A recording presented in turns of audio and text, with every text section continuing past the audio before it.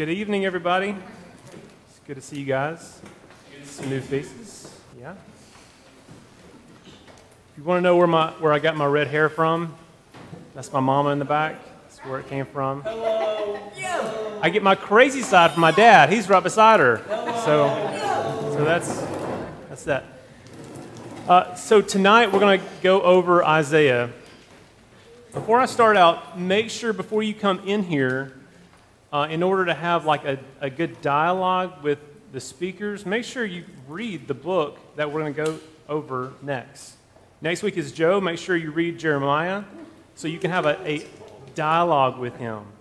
You can come with questions, and you can stop in the middle and say, what's this chapter about? The book of Isaiah, we're going to cover tonight.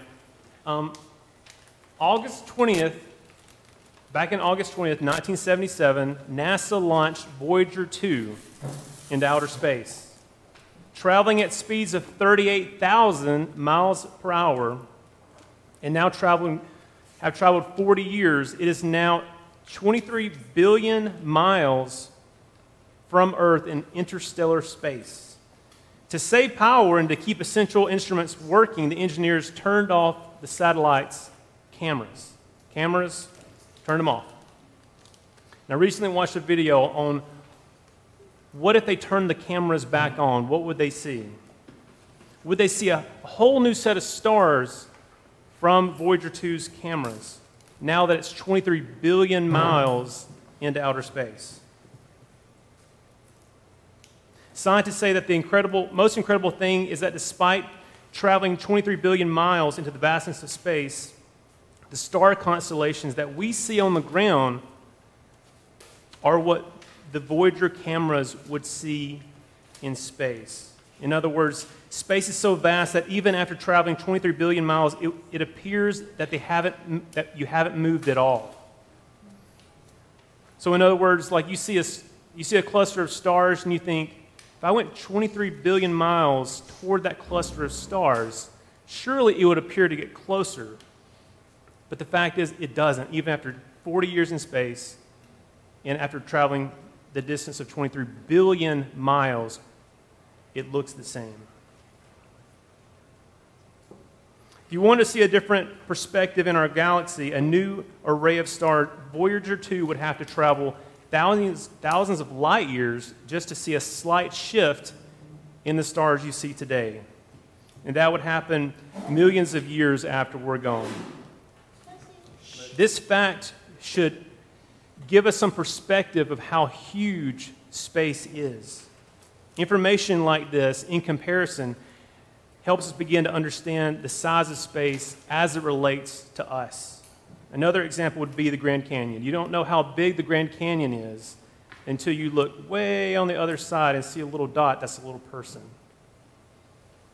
There's no way to understand the vastness of something unless you have some reference point to it. It's hard to understand the size of something unless you have something to compare. So tonight we're going to talk about a man that had an encounter with God that changed his perspective about who he was in relation to God. This encounter with God gave him a reference point that changed his view of himself in light of the vastness, the height, the depth of the glory of God. Tonight we're going to cover the book of Isaiah, or more accurately say, the scrolls of Isaiah. So who is Isaiah? He lived 740 BC. He spent most of his time in Jerusalem in Judah. Remember, at this point in time, the kingdom split between the northern kingdom, which is confusingly called Israel, and the southern kingdom, which is Judah. He's in Judah. He's in the southern kingdom. He's contemporaries with Hosea and Micah. And some other facts from the ESV Study Bible. The phrase, the Holy One of Israel, is Isaiah's main title for God. The phrase occurs 25 times in the book, but rarely elsewhere in the Bible. The word salvation appears 26 times in the scroll of Isaiah, but only 7 times in other prophets combined. So what is his background? What did he do with his time? He's actually the cousin of King Uzziah, which he's the king that recently died, and we'll get to in chapter 6. He's grown up in the courts of the kings. This must be why he had access to the temple in chapter 6 before being commissioned by God to proclaim his message. God spoke at great length to Isaiah and used him in a mighty way to carry his message to the nations and prophesy coming events for future generations to read. Although usually scoffed at, Isaiah diligently warned the nation of Israel against making alliances with other nations. He urged Judah to trust in the Lord.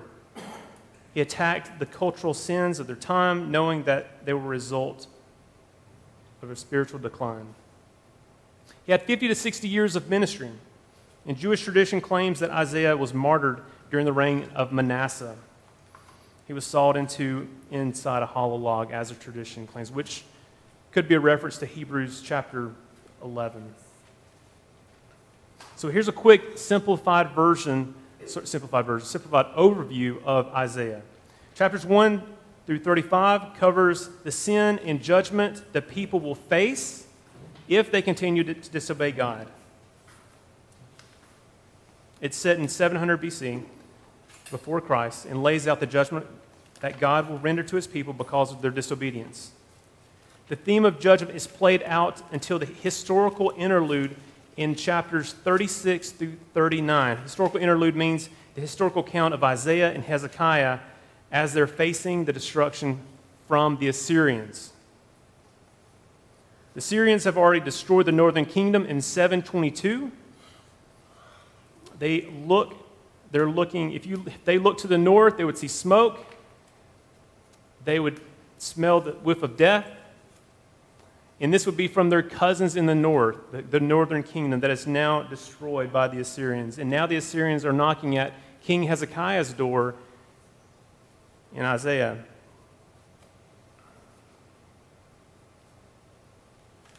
The Rabshakeh, the Assyrian, maybe I pronounced that wrong, the Assyrian dignitary and spokesman, is terrorizing the people of Judah because he's speaking the Jewish language. He knows enough about the Jewish culture to come back and speak their own language and is telling the people what he's going to do if Hezekiah does not give up his power, give up his throne. God delivers King Hezekiah from the Assyrians, but Isaiah says that the people's hearts will not hold true, and there will later be another world power, even more wicked than the Assyrians, that will come, break down the walls, take the people away, and burn the city. Hezekiah will live out his days in peace, but that peace will not last for his descendants. So, history pop quiz. Who takes out the Assyrians? I'm asking you a question. Who takes out the Assyrians? Romans? No. Assyrians. Who takes out the Assyrians? You'd make Tim Evans really proud right now if you got this answer. The Babylonians come in and take out the Assyrians. Did somebody say that, Brad? He was about to. It was about to. You're about to, on the tip of your tongue. I don't want to get it wrong, Mr. Heath. The Babylonians, as wicked and powerful as the Assyrians are, the Babylonians come in and take them out. Before Babylon becomes a superpower, God tells Isaiah to prepare the people in Judah. So in Isaiah chapters 40 through 55 is preparation for the Babylonian exile in captivity that will happen 200 years in the future at 598 BC. So Isaiah is preparing his people to face exile that will happen 200 years in the future. In chapters 40 through 55, Isaiah is writing to people that don't exist yet, which I think this is so awesome. When this future generation opens the scroll, it will be like receiving a message from the past. It would be like us opening a time capsule and reading a relevant message for us today.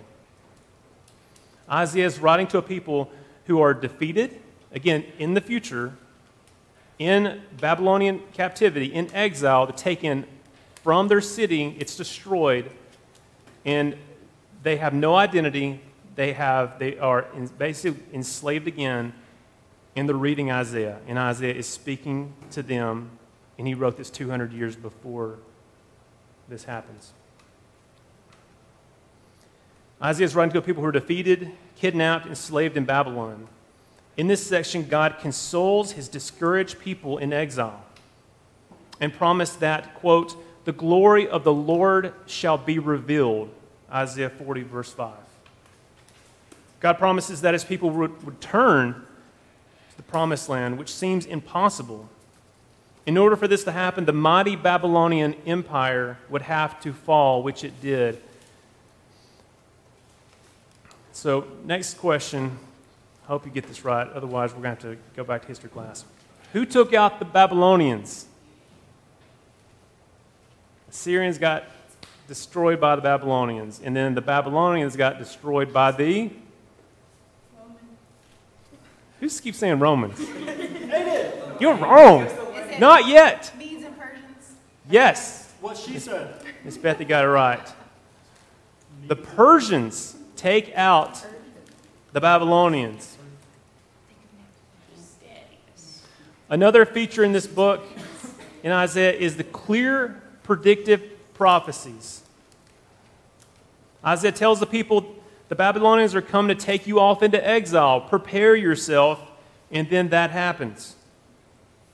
And then he says there will be a king named Cyrus. He's a Persian, and his Persian empire will take out the Babylonians and bring you back into the land. And they're probably thinking, what's a Persian? Who is Cyrus? It's insane.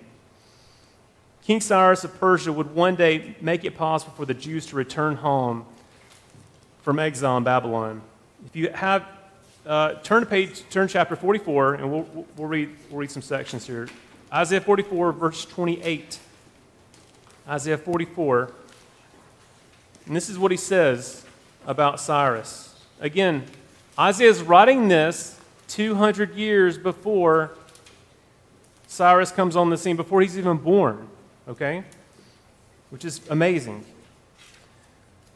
Who says of Cyrus, he is my shepherd, and he shall fulfill my purposes. And go to the next chapter, chapter 45, verse 1. Thus says the Lord to his anointed, to Cyrus, whose right hand I have grasped, to subdue the nations before him, to loose the belts of the kings, to open doors before him, that the gates may not be closed. Isaiah predicted this event, even mentioning Cyrus by name. And this is 150 years before Cyrus' time. It would be like Abraham Lincoln writing in 1860 to his contemporaries about a man named Johnny Sanders and his love for wrestling in great detail. The book of Isaiah ends with, this is Isaiah chapter 56 through 66. Isaiah prophesies about future events that will set expectations until the end of the world. His target audience is not just those in exile, but those who would come to know the God of Israel in future generations. God prepares all of his true people for his promised salvation. He reveals God's future involvement with the Gentile nations, and with Israel. The call in this section is for God's people to cling to his promises, keep justice and do righteousness. Isaiah 56, verse 1. Isaiah's writings were incredibly helpful to people like Ezra and Nehemiah as they were in exile, and instruction on what to do when they returned to the promised land. Isaiah's scrolls were like a spiritual guide stone to rebuild the Jewish civilization. What Isaiah wrote through tears in the 720 BC is read with great joy in the 530 BC.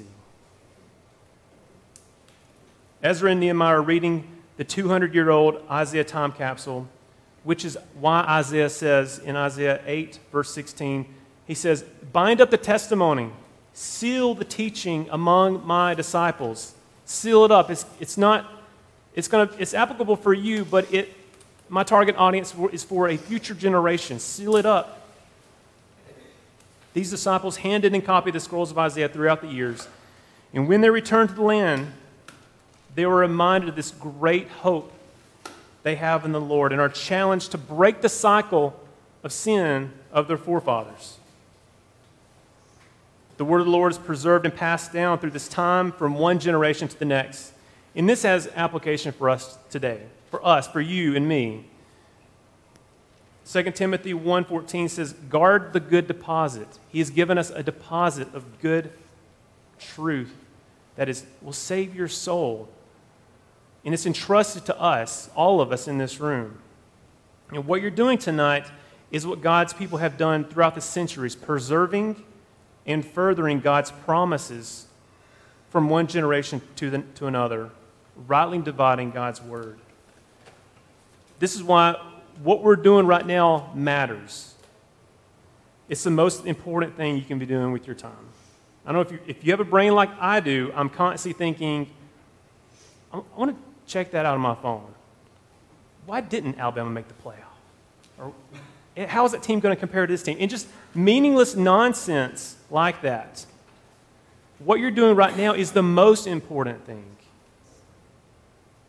And I'm so thankful to the Lord that y'all are here studying. We're all studying together.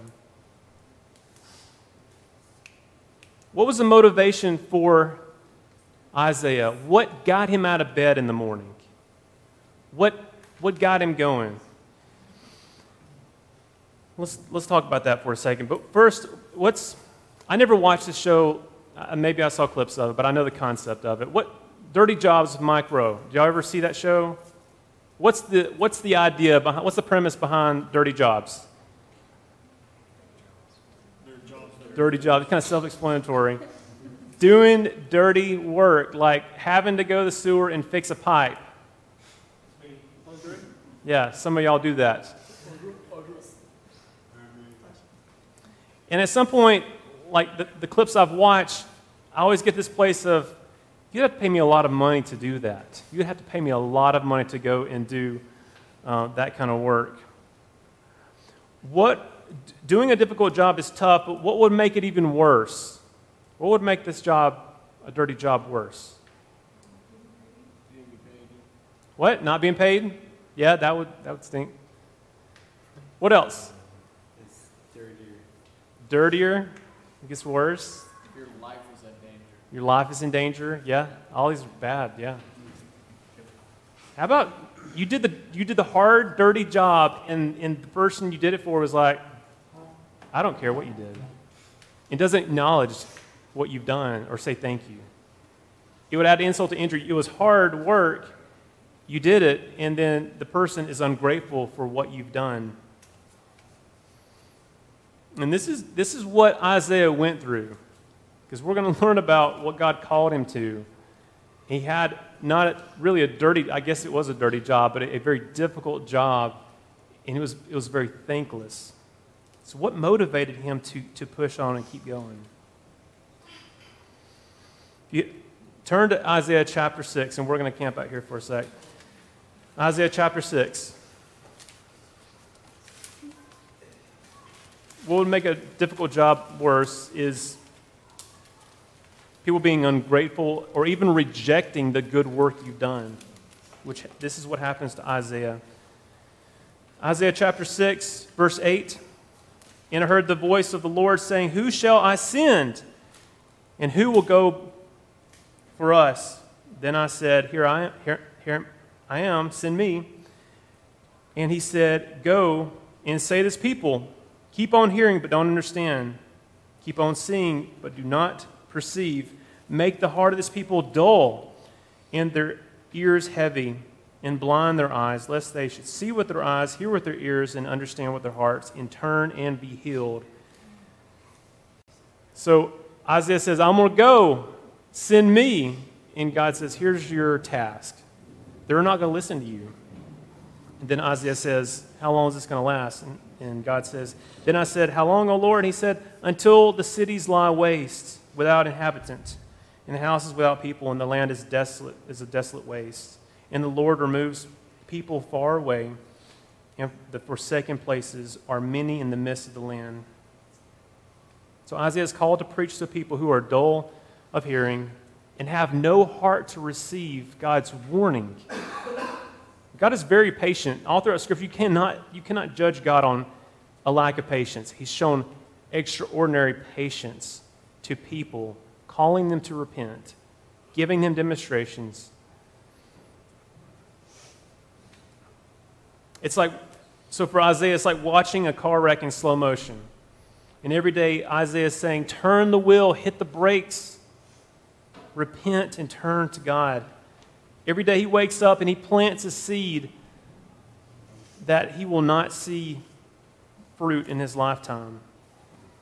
That's a tough job, right? That's a really tough job. What can motivate somebody to do such a heartbreaking task? What motivates you? What keeps you on the path? Seeing his motivation is going to help us understand how you can have the motivation like Isaiah. What impacted him to give him the motivation he needed to carry on this difficult thing? To see that, let's flash back to the first of this chapter in Isaiah chapter 6. Isaiah chapter 6, verse 1.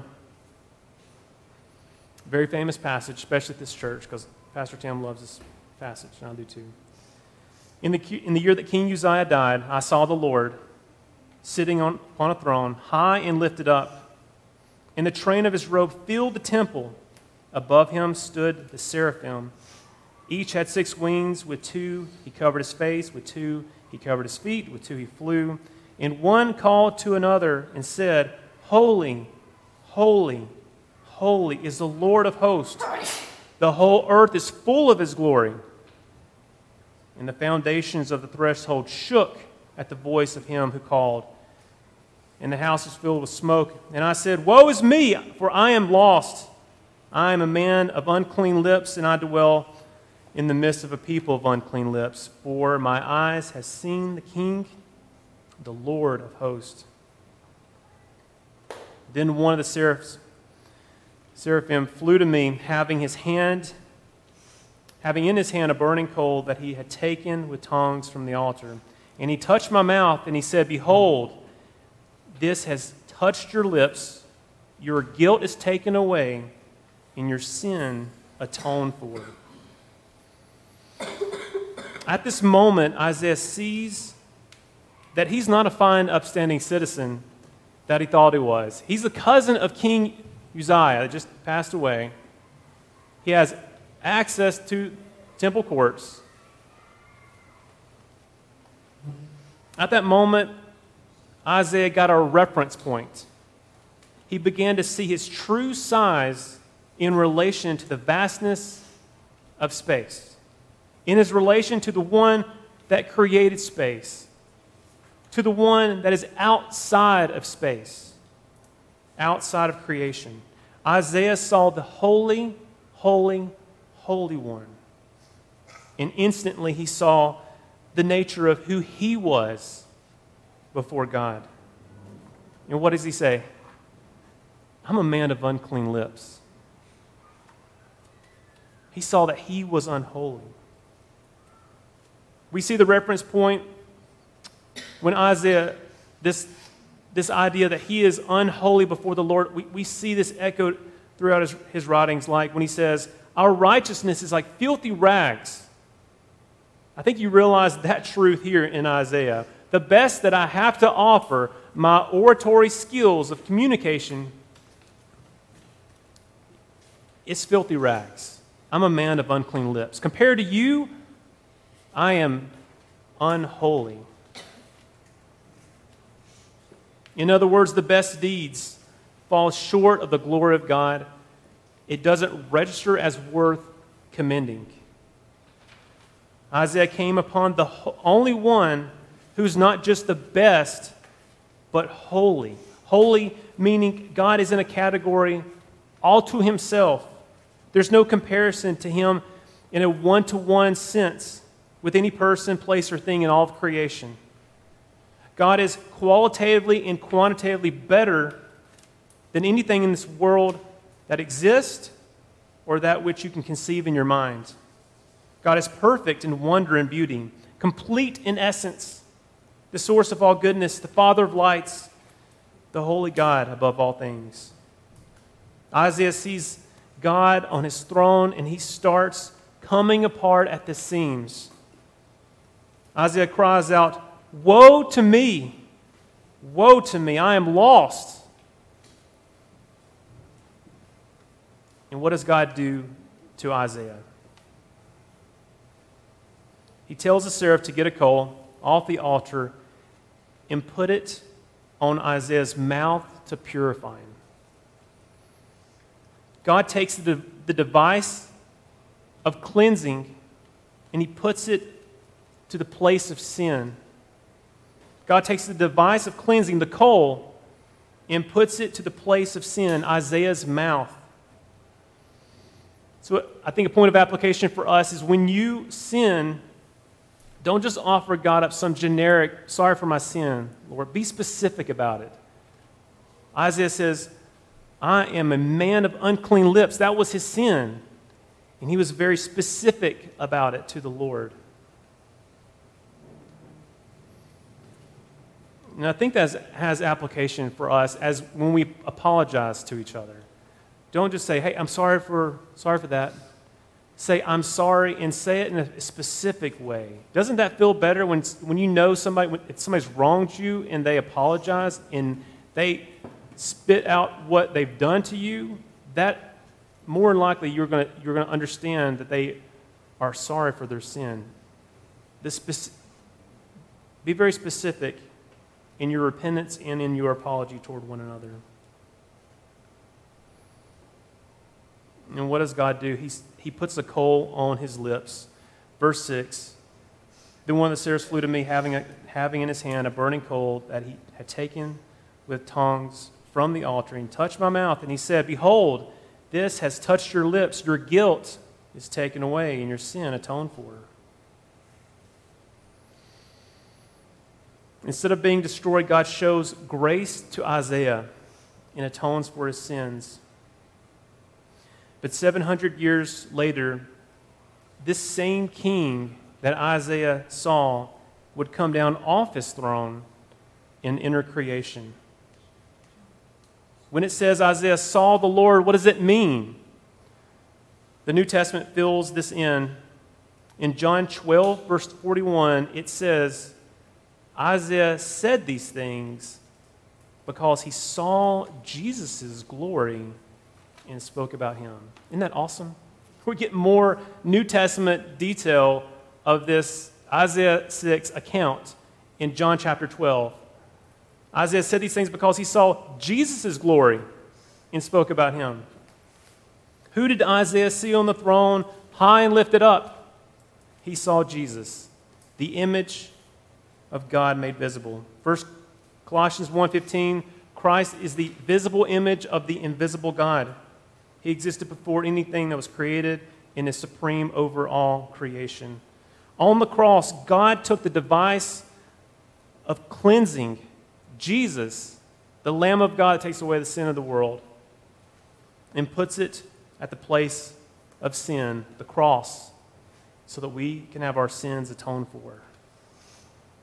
What God did for Isaiah, he did for us on the cross to atone for our sins. God made him who knew no sin to be sin for us, so that in him we might become the righteousness of God. 2 Corinthians 5:21. This is the key to Isaiah's life. This is the place where Isaiah would return in his mind, in his heart, to get that motivation to run the race, to keep doing the difficult things, to do the dirty jobs, to do the ungrateful work. The big vision of King Jesus is what powers and sustains Isaiah to do the hard things in his life. Isaiah's like he's like the Paul of the Old Testament. He lays out amazing truths, but like with what Peter says about Paul, there's some things that are hard to understand. For the longest time, people didn't understand the relationship between the Messiah and the suffering servant in Isaiah's writings. You see these two things come up. The Messiah is coming, and you have this suffering servant, and people didn't understand how they connected. The Messiah, we get this from Isaiah 9:6. It says, "For unto us a child is born, for unto us a son is given, and the government will be on his shoulders, and he will be called Wonderful Counselor, Mighty God, Everlasting Father, Prince of Peace." There it is. Isaiah's talking about a Messiah who's a mighty warrior who's going to crush the Romans and crush the Syrians and Babylonians and Persians and anybody else, any other world power. This is going to be awesome. I can't wait for this guy to show up. And then Isaiah says, and there's a servant coming. Isaiah 53, verse 5, that says, "But he was pierced for our iniquity, pierced for our transgressions. He was crushed for our iniquities. The punishment that brought us peace was upon him, and by his wounds we are healed." So how is this mighty warrior going to be crushed? Of course, we know the gospel of Jesus solves this mystery. Like the bronze serpent, Jesus is high and lifted up. He reigns on the cross, showing us the glory of his grace, healing his people, atoning for their sins. The mystery of Isaiah is resolved at the cross. The high king that Isaiah saw came down to become the burning coal, to atone for the sins of his people. Isaiah could not get over what he saw and the grace that he experienced from God to atone for his sins. And this motivated him to do the hard things. It motivated him to seek to live a holy life and not to adopt the sins of the culture. It is so easy for us to just transform, take on the personality, whatever your culture you're in, and just morph into whatever you surround yourself with. You've got to have a strong force in your heart to say, no, I'm not doing that. I'm not going to go along with what the group says we're going to do. It's motivated him to do the hard things for God, motivated him to seek to live a holy life. And this is what we're trying to do in this Wednesday series. This Wednesday night series, we want to give you a big picture of who Jesus is from the Scriptures to motivate you to live for him. We can't just come up here and say, try better, do harder, whatever.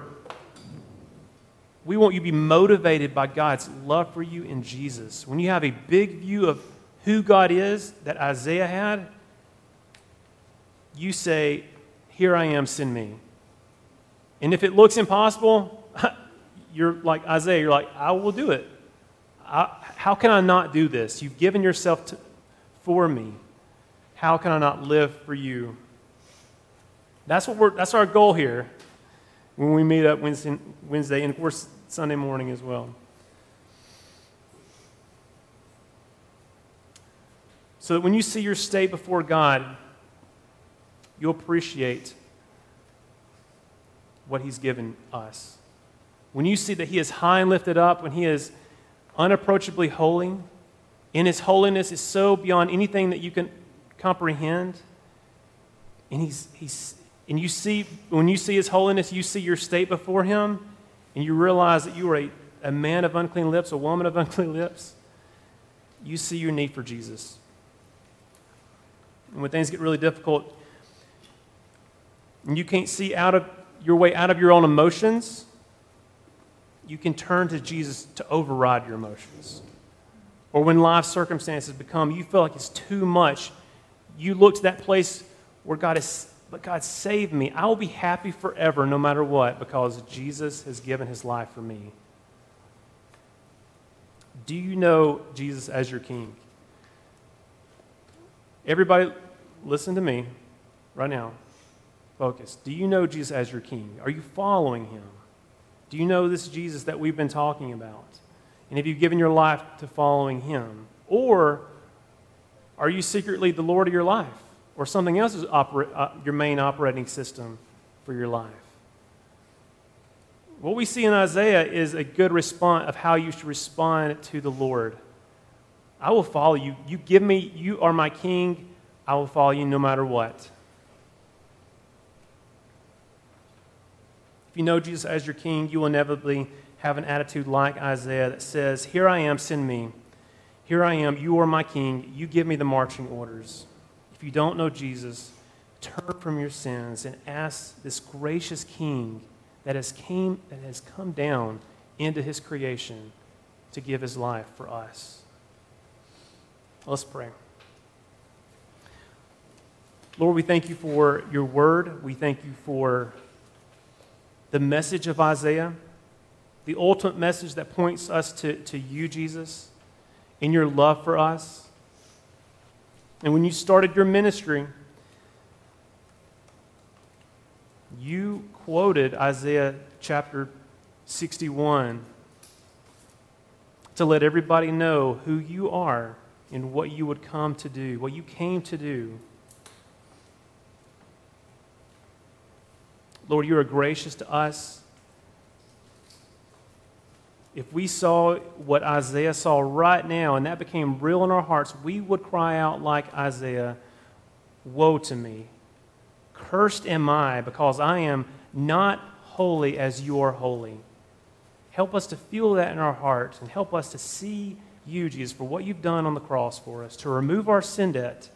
I pray that that reality would set down deep in our hearts and that we'll be motivated to turn from our sin and follow you. If somebody here doesn't know you, if they're just a cultural coming in, doing the weekend warrior Christian thing, I pray that you would convict their hearts. I pray that they would follow you as their king and that you would be on their hearts, ruling.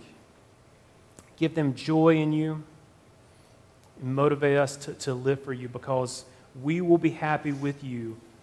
At your right hands are pleasure forevermore. We thank you for all that you've done for us. You are a great king. We love you in Jesus' name. Amen.